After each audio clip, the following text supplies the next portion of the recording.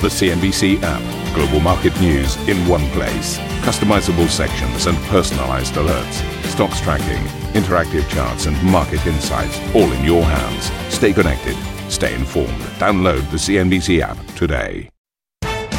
Very good morning, everybody. This is Squawk Box. Welcome to the program. Here are your headlines. Order! Order!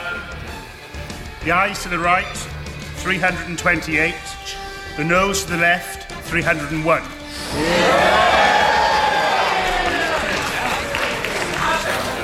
Not a good start, Boris. Downing Street defeated Conservative rebels helped Boris Johnson's opponents move another step closer to blocking a no-deal Brexit in October, as the Prime Minister confirms he'll seek an early election if he loses today's critical vote. MPs vote tomorrow to stop negotiations and to compel another pointless delay to Brexit, potentially for years, then that would be the only way to resolve this. US stocks drop on the first trading day of September as manufacturing contracts for the first time in 3 years and new Chinese tariffs take effect. It's mixed trade in Asia as the private Caixin survey reveals China's services activity hit a 3-month high in August. And in an exclusive interview with CNBC, Lebanon's prime minister talks to me about how he's trying to fix the struggling economy here and what actually keeps him up at night. The only thing about all of this that scares me is a war. How close are we to that?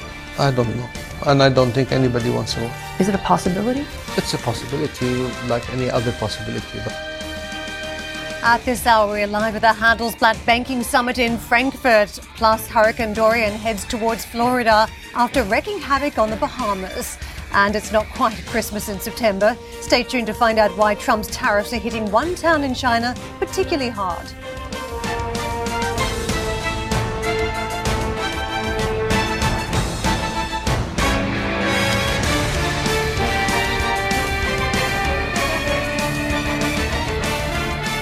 So, very good morning, everybody. Welcome to the programme. We need to bring you up to speed very quickly with the political developments here in the UK in the last 24 hours. 21 Conservative rebels join forces with opposition parties to snatch control of parliamentary business in a late-night vote. It paves the way now for a crucial ballot on legislation designed to stop a no-deal Brexit, which the opposition is also expected to win. Prime Minister Boris Johnson has confirmed he will seek an early election if that bill is successful. There be no doubt, Mr. Speaker, about the consequences of this vote tonight. It means that Parliament is on the brink of wrecking any deal that we might be able to strike in Brussels, because tomorrow's bill would hand control of the negotiations to the EU, and that would mean more dither, more delay and more confusion. And it would mean that the EU themselves would be able to decide how long to keep this country in the EU. And since I refuse to go along with that plan, we are going to have to make a choice, Mr. Speaker. I don't want an election. The public don't want an election. I don't believe the right honourable gentleman wants an election. But if the House votes for this bill tomorrow, the public will have to choose who goes to Brussels on October the 17th to sort this out and take this country forward. The 21 Conservative rebels have since been expelled from the parliamentary party. The government lost its working majority earlier in the day after Conservative MP Philip Lee defected to the Liberal Democrats. Here's the dramatic moment. He crossed the floor of the House of Commons during the Prime Minister's statement. Explaining the decision, Lee wrote, quote, "The party has become infected with the twin diseases of populism and English nationalism." Well, Willem is trying to wade through all of this in Westminster. Historic day yesterday, potentially a historic day today, but the sequencing of events going forward is absolutely key, Willem. Good morning to you. Good morning, Steve. That's right. And we've seen an unusual degree of unity amongst some of the opposition parties when you talk about that sequencing. Let me try and explain what exactly that means. Essentially, Boris Johnson has said he would like to see an election. We've heard from his office that they would like to see that at some point in mid-October. in order for him to have an election under the terms of something called the Fixed Terms Parliament Act, that's essentially one that describes quite how often you should have elections, he would need 2/3 of the House of Commons to push through that idea.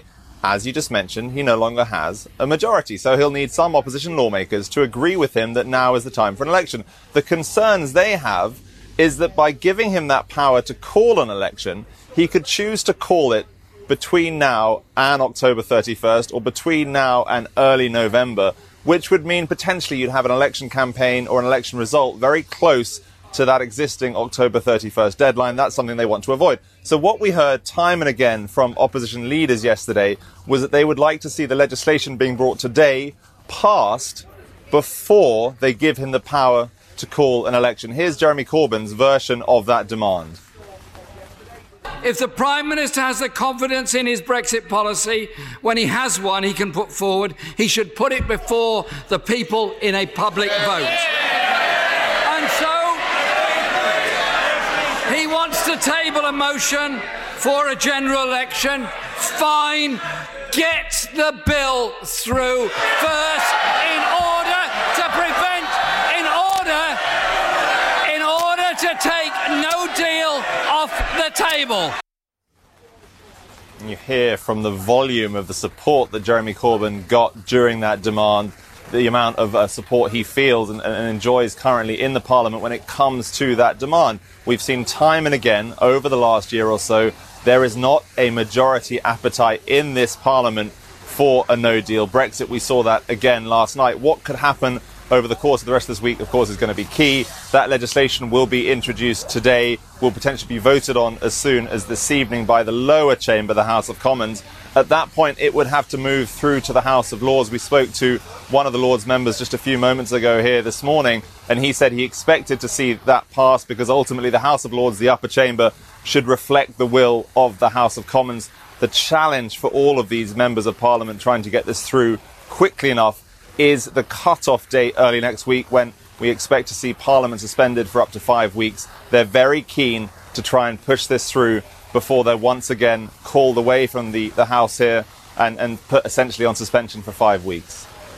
Willem, a lot of the questions, I guess, have almost unanswerable answers in a bizarre way. But let me put to you that we have an election and then we have a hung Parliament. What happens after that?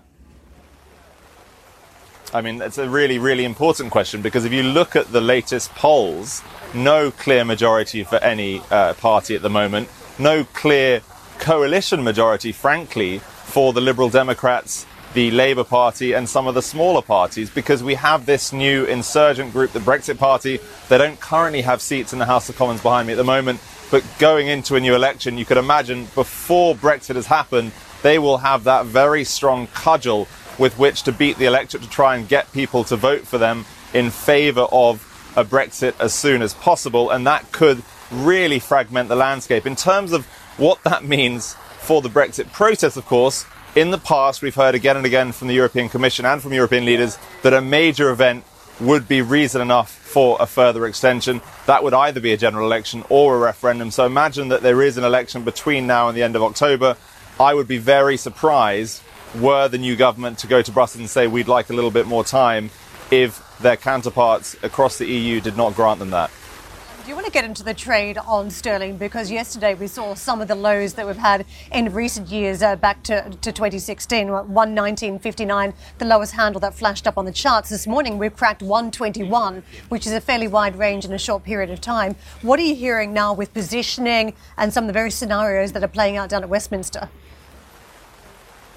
Well, you know, again and again, when the threat of no deal, Karen, has come to the fore, we've seen currency traders and the market move against the pound. They lose confidence in the currency because of all of the details they've read over the last 2 years about what a no deal might mean for the British economy. To see that bounce back on the back of the confidence yesterday in the opposition blocking no deal is not a surprise at all. Going into the next few weeks, if we were to see the legislation introduced today passed once again, it would be a bit of a flashback to earlier in the year when once again Parliament stood up and said we don't want no deal. But ultimately, until there is a deal that's passed by Parliament, no deal is still a possibility. Even by saying we want to try and postpone this Brexit deadline potentially from the end of October to the end of January, all that does is just push that further down the road, potentially for a new government or a new parliament to try and deal with. But until that's, categorically taken off the table because a deal passes through Parliament and is then ratified by the European Parliament, it's all a bit of a moot point for currency traders. And on that fascinating point, Willem, let's let you go for a moment and let's just have a look at what's going on with sterling, because you would have thought after dropping through 119 or getting down to 119, with even more uncertainty, we would continue to fall. But in fact, we've come back to 121, which means we're back through 120. So does that suggest that the currency traders are buying the pound on the likelihood that the bill to prevent a no-deal Brexit will happen? Or are they buying it on the prospect of an election that brings some resolution? Quite frankly, you pick your own choice in that list of alternatives, I suspect. We were hearing yesterday there's a lot of positioning where many are just simply short the trade. So if there's any sign of what would be perceived as market-friendly positive news, then you start to see this pop take place in the currency, and perhaps that's what's playing out this morning. But which bit of it is the market-friendly news? Well, an extension suggests no cliff edge, which has been one of the market concerns. I mean, Steve mentioned yesterday about Jeremy Corbyn prospect of that type of government, which would be the most extreme non-market-friendly news, but I think it might be too early for that to be priced into currency trades at this point. It's purely just a trade around extension, cliff edge in October or not. It's lucky that the UK is the only hotspot politically that we've got to worry about in Europe, isn't it? That's right. On that note, shall we push on and take a look at Italy? As members of Italy's Five Star Party have voted in favour of forming a coalition government with the PD. An online ballot showed 79% of voters approved the partnership. The move paves the way for Prime Minister Giuseppe Conte to present President Sergio Mattarella with plans for a new administration. Speaking after the vote, Five Star leader Luigi Di Maio said he was happy with the result. I'm very proud of today's vote, and I'm very proud of the government which will come, since it's founded on many ideas we were achieving, and that someone decided not to allow us to achieve anymore. But he didn't succeed. Once again, we're here with maximum honesty and transparency to tell Italians that our objective is to realise the electoral programme. I've just been told by our producer there is a world outside of European political consternation. So let's go and have a look at the US markets as well, because I thought it was quite fascinating in many, many ways. The US markets, as you can see, over my left shoulder, got a bit of a drubbing yesterday. We saw the Dow down 1.08%, 285 points. The Nasdaq down 1.1%. The data was pretty bad, actually. The manufacturing ISM number coming in into contraction territory in August, 49.1, had fallen from 51.2 in July. Export orders, horrible figure there. Went down to 43.3 from 48.1 the previous month. New orders also 47.2. So all of these key metrics pointing to a slowdown. Is it pointing to a recession yet? That is the question that many are asking. And will it force the hand of the Federal Reserve? But the sector moves I thought were fascinating. So look at this wall. We've got some really good sectors for you. Bingo, there they are. Look at this. Flight to safety. Utilities, 1.8%. These are trading in record levels. The consumer staples, record levels. But real estate? Why was real estate trading at record levels as a subsector? Well, the clue might be in the fact that when you look at the 30-year mortgage rate, 3.58%. Now, that is down from 4.9% back in November. So you've already seen huge cuts in the cost of your mortgage potentially if you're taking it out on a 30-year basis as well. So record territory, record territory, record territory. But the other side of it, of course, which led us so aggressively lower, industrials, look at that, getting an absolute drubbing, 1.4% lower. Technology stocks also, as we saw on the Nasdaq, really being hit hard as well. But this, for me, is a brilliant board, because it shows you there are opportunities to trade your sectors even when the market is all moving, dare I say, at an index level in the same direction. Look at the difference between the utilities and the industrials. Now, I'm not telling you how to trade. I've given that up years ago. But look, over a 3% difference in the move of those two sectors in one session. Surely that is a very interesting opportunity on either side of the ledger as well. Let's move on and take a look at the treasuries, because I do want to make that point about the 30-year mortgage as well. Look at that, 1.9% 1.966 is where you are seeing the Treasury yield. So you've got 1.966 there, 30-year mortgage at 1.58 as well. So, I beg your pardon, 3.58. So there's your margin over the Treasury. So they're getting, 1.6% give or take as well. The 5-year paper down to 133 yield as well. Quick look at the oil markets as well. Again, I mentioned that energy's under a lot of pressure. Bear market territory for Brent. But it was back up to 58.49 in this session, 54.22 light sweet crude. Gold actually losing its bid a little bit. Had got up to 15.56 I saw as a higher yesterday session, down $3.3 per troy ounce. The Asian markets, as we mentioned, mixed markets going on at the moment, but the Hang Seng, look at that, 1.2% to the good, and the Kospi 4/10 higher as well. So European opening calls, I think they're higher actually, aren't they? Here we go, yes. 25 points up for the FTSE, Zetrodax 55 to the good, FTSE MIB over in Italy. And did I mention I'm going to Italy tomorrow? See a bit of political consternation over there rather than Westminster, 151 points higher. I have checked the weather forecast, though. It should be lovely. No? Really? It's a bit seasonal, the weather. No? I've seen, do you know, every time I go to Como, yes, great place, I've had some of the worst weather ever.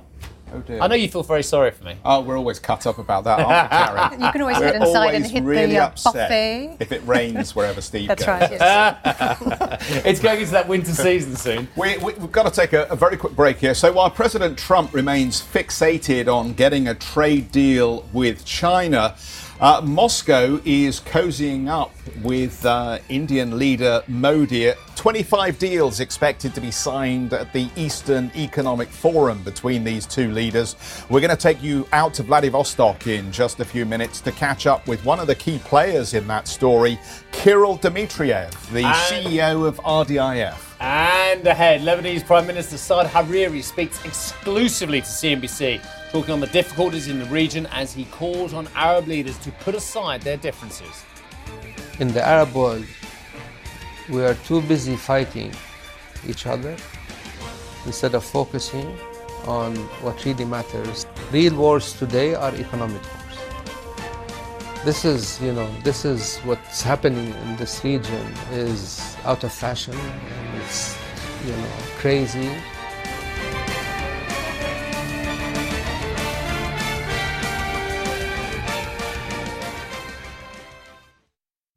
A CNBC signature event. East Tech West, CNBC's exclusive invitation-only retreat returns to Nanshao, Guangzhou, China in 2019. We explore all things tech from artificial intelligence to 5G. Join the world's most prolific investors, inventors and entrepreneurs as they share their stories and celebrate innovation. Visit easttechwest.com for an application to attend.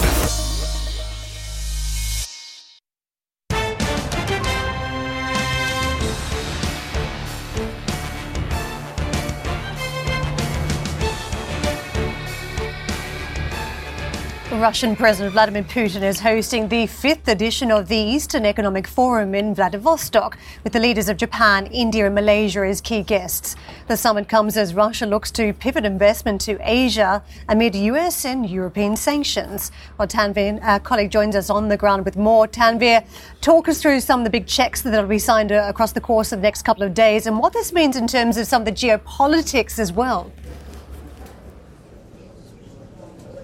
Well, Karen, we'll have to wait a little while for the big checks to be signed, but yeah, we're talking about really big numbers out there, so I'll keep you updated on as and when those confirmations come through. But, as you pointed out, the 5th Eastern Economic Forum right here in Vladivostok, Russia, and we're focused on essentially 5 key critical business dialogues between Russia, China, Russia, India, Russia, Japan, Russia, ASEAN, and Russia, South Korea. And the person who's involved directly in those bilaterals is sitting right here with me. Kirill Dmitriev is the CEO of RDIF, and he joins me, of course, to discuss what we can expect over the course of the next 3 days. Kirill, it's great to have you on the show. Thanks you very much for your time.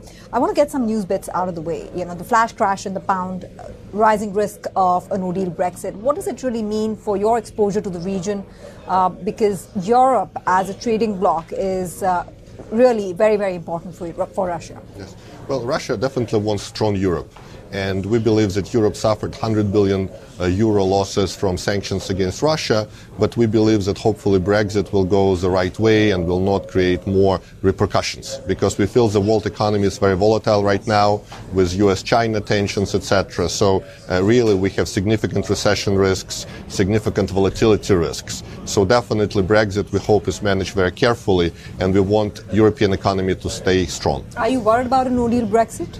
Well, we are, and we believe that, again, if this is not dealt with carefully, it could cause a world recession, as world economy is very volatile right now. Okay.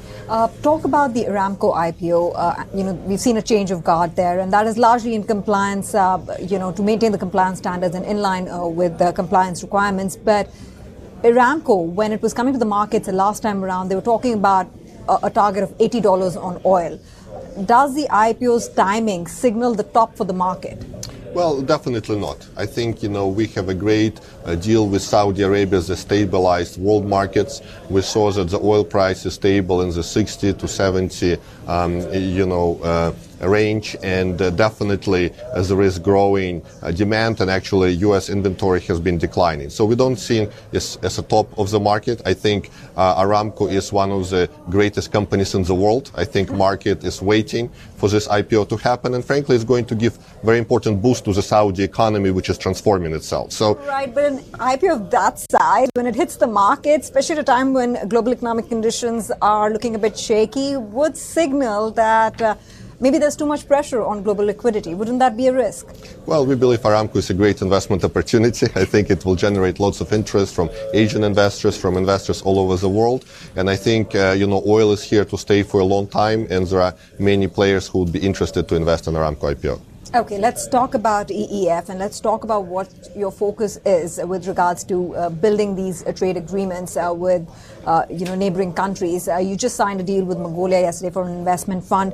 You're targeting $200 billion of trade, total trade with China, $100 billion with Turkey, $30 billion with India. These are big numbers, very ambitious. Would you say realistic in this sort of a global economic environment? Well, definitely, because we feel Asia is really the engine growth of the world. And we see that the growth we see in China and in other places is staggering. And we just had our trade with China significantly below 100 billion. Now it's over 100 billion. So definitely Asia is a priority. We feel that Asian economies really figured out how to cooperate well with Russia, how to cooperate among themselves. We also see that more and more trade is happening in national currencies. And for example, the fund we signed with Mongolia will be in our national currencies. So definitely very bullish on the trade with Asia and investments with Asia. And that's a very interesting point that you've raised, because I also know that you've set up a payment mechanism with India, which is largely to make payments for defense deals in the rupee-ruble exchange. Is that the trend? Because even when I look at the forex reserves in Russia, the yuan exposure has gone up, dollar exposure has come down. Do you think that this is essentially, in a way, evading the hegemony of the dollar globally and the dominance of dollar as a reserve currency? Well, we feel the dollar will, of course, remain a very strong global currency, but it is true that transactions in dollar are declining.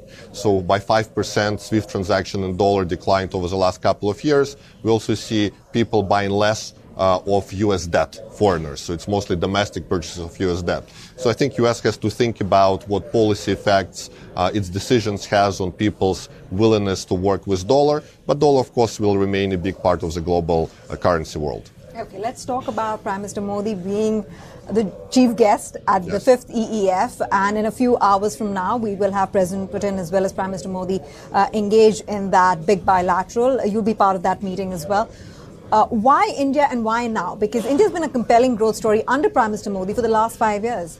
Well, India has always been a very traditional partner of Russia. We are very excited about partnership with India, and we are going to sign an important deal for us to have more Russian companies invest in India, and Indian companies are investing quite a bit in Russia. But we feel that under Prime Minister Modi, the growth is accelerating, and there are more opportunities to work together in technology and in infrastructure and other areas. So again, I think today's meeting is very important because great relationship between the leaders need to translate into great deals. But the interesting angle is that so far we've heard more about Russia, China, Russia, China, Russia, China in the headlines, whereas India has been a stronger ally of Russia for many decades, since India's independence, in fact. So I think think, this forum will highlight the India cooperation. And again, we are very excited with Tata Power and a couple of other companies will be working with us in Russia. So again, I believe we can do much more on India cooperation, and we'll do this. But also Japan is very important. We have great technology investments with Japan that we'll be announcing here today and tomorrow. So again, Russia is very open to work with Asian top economies. My final question is, do you think that the Russia-India partnership, that bilateral is undervalued, that the partnership is underutilized? I think we can definitely do much more,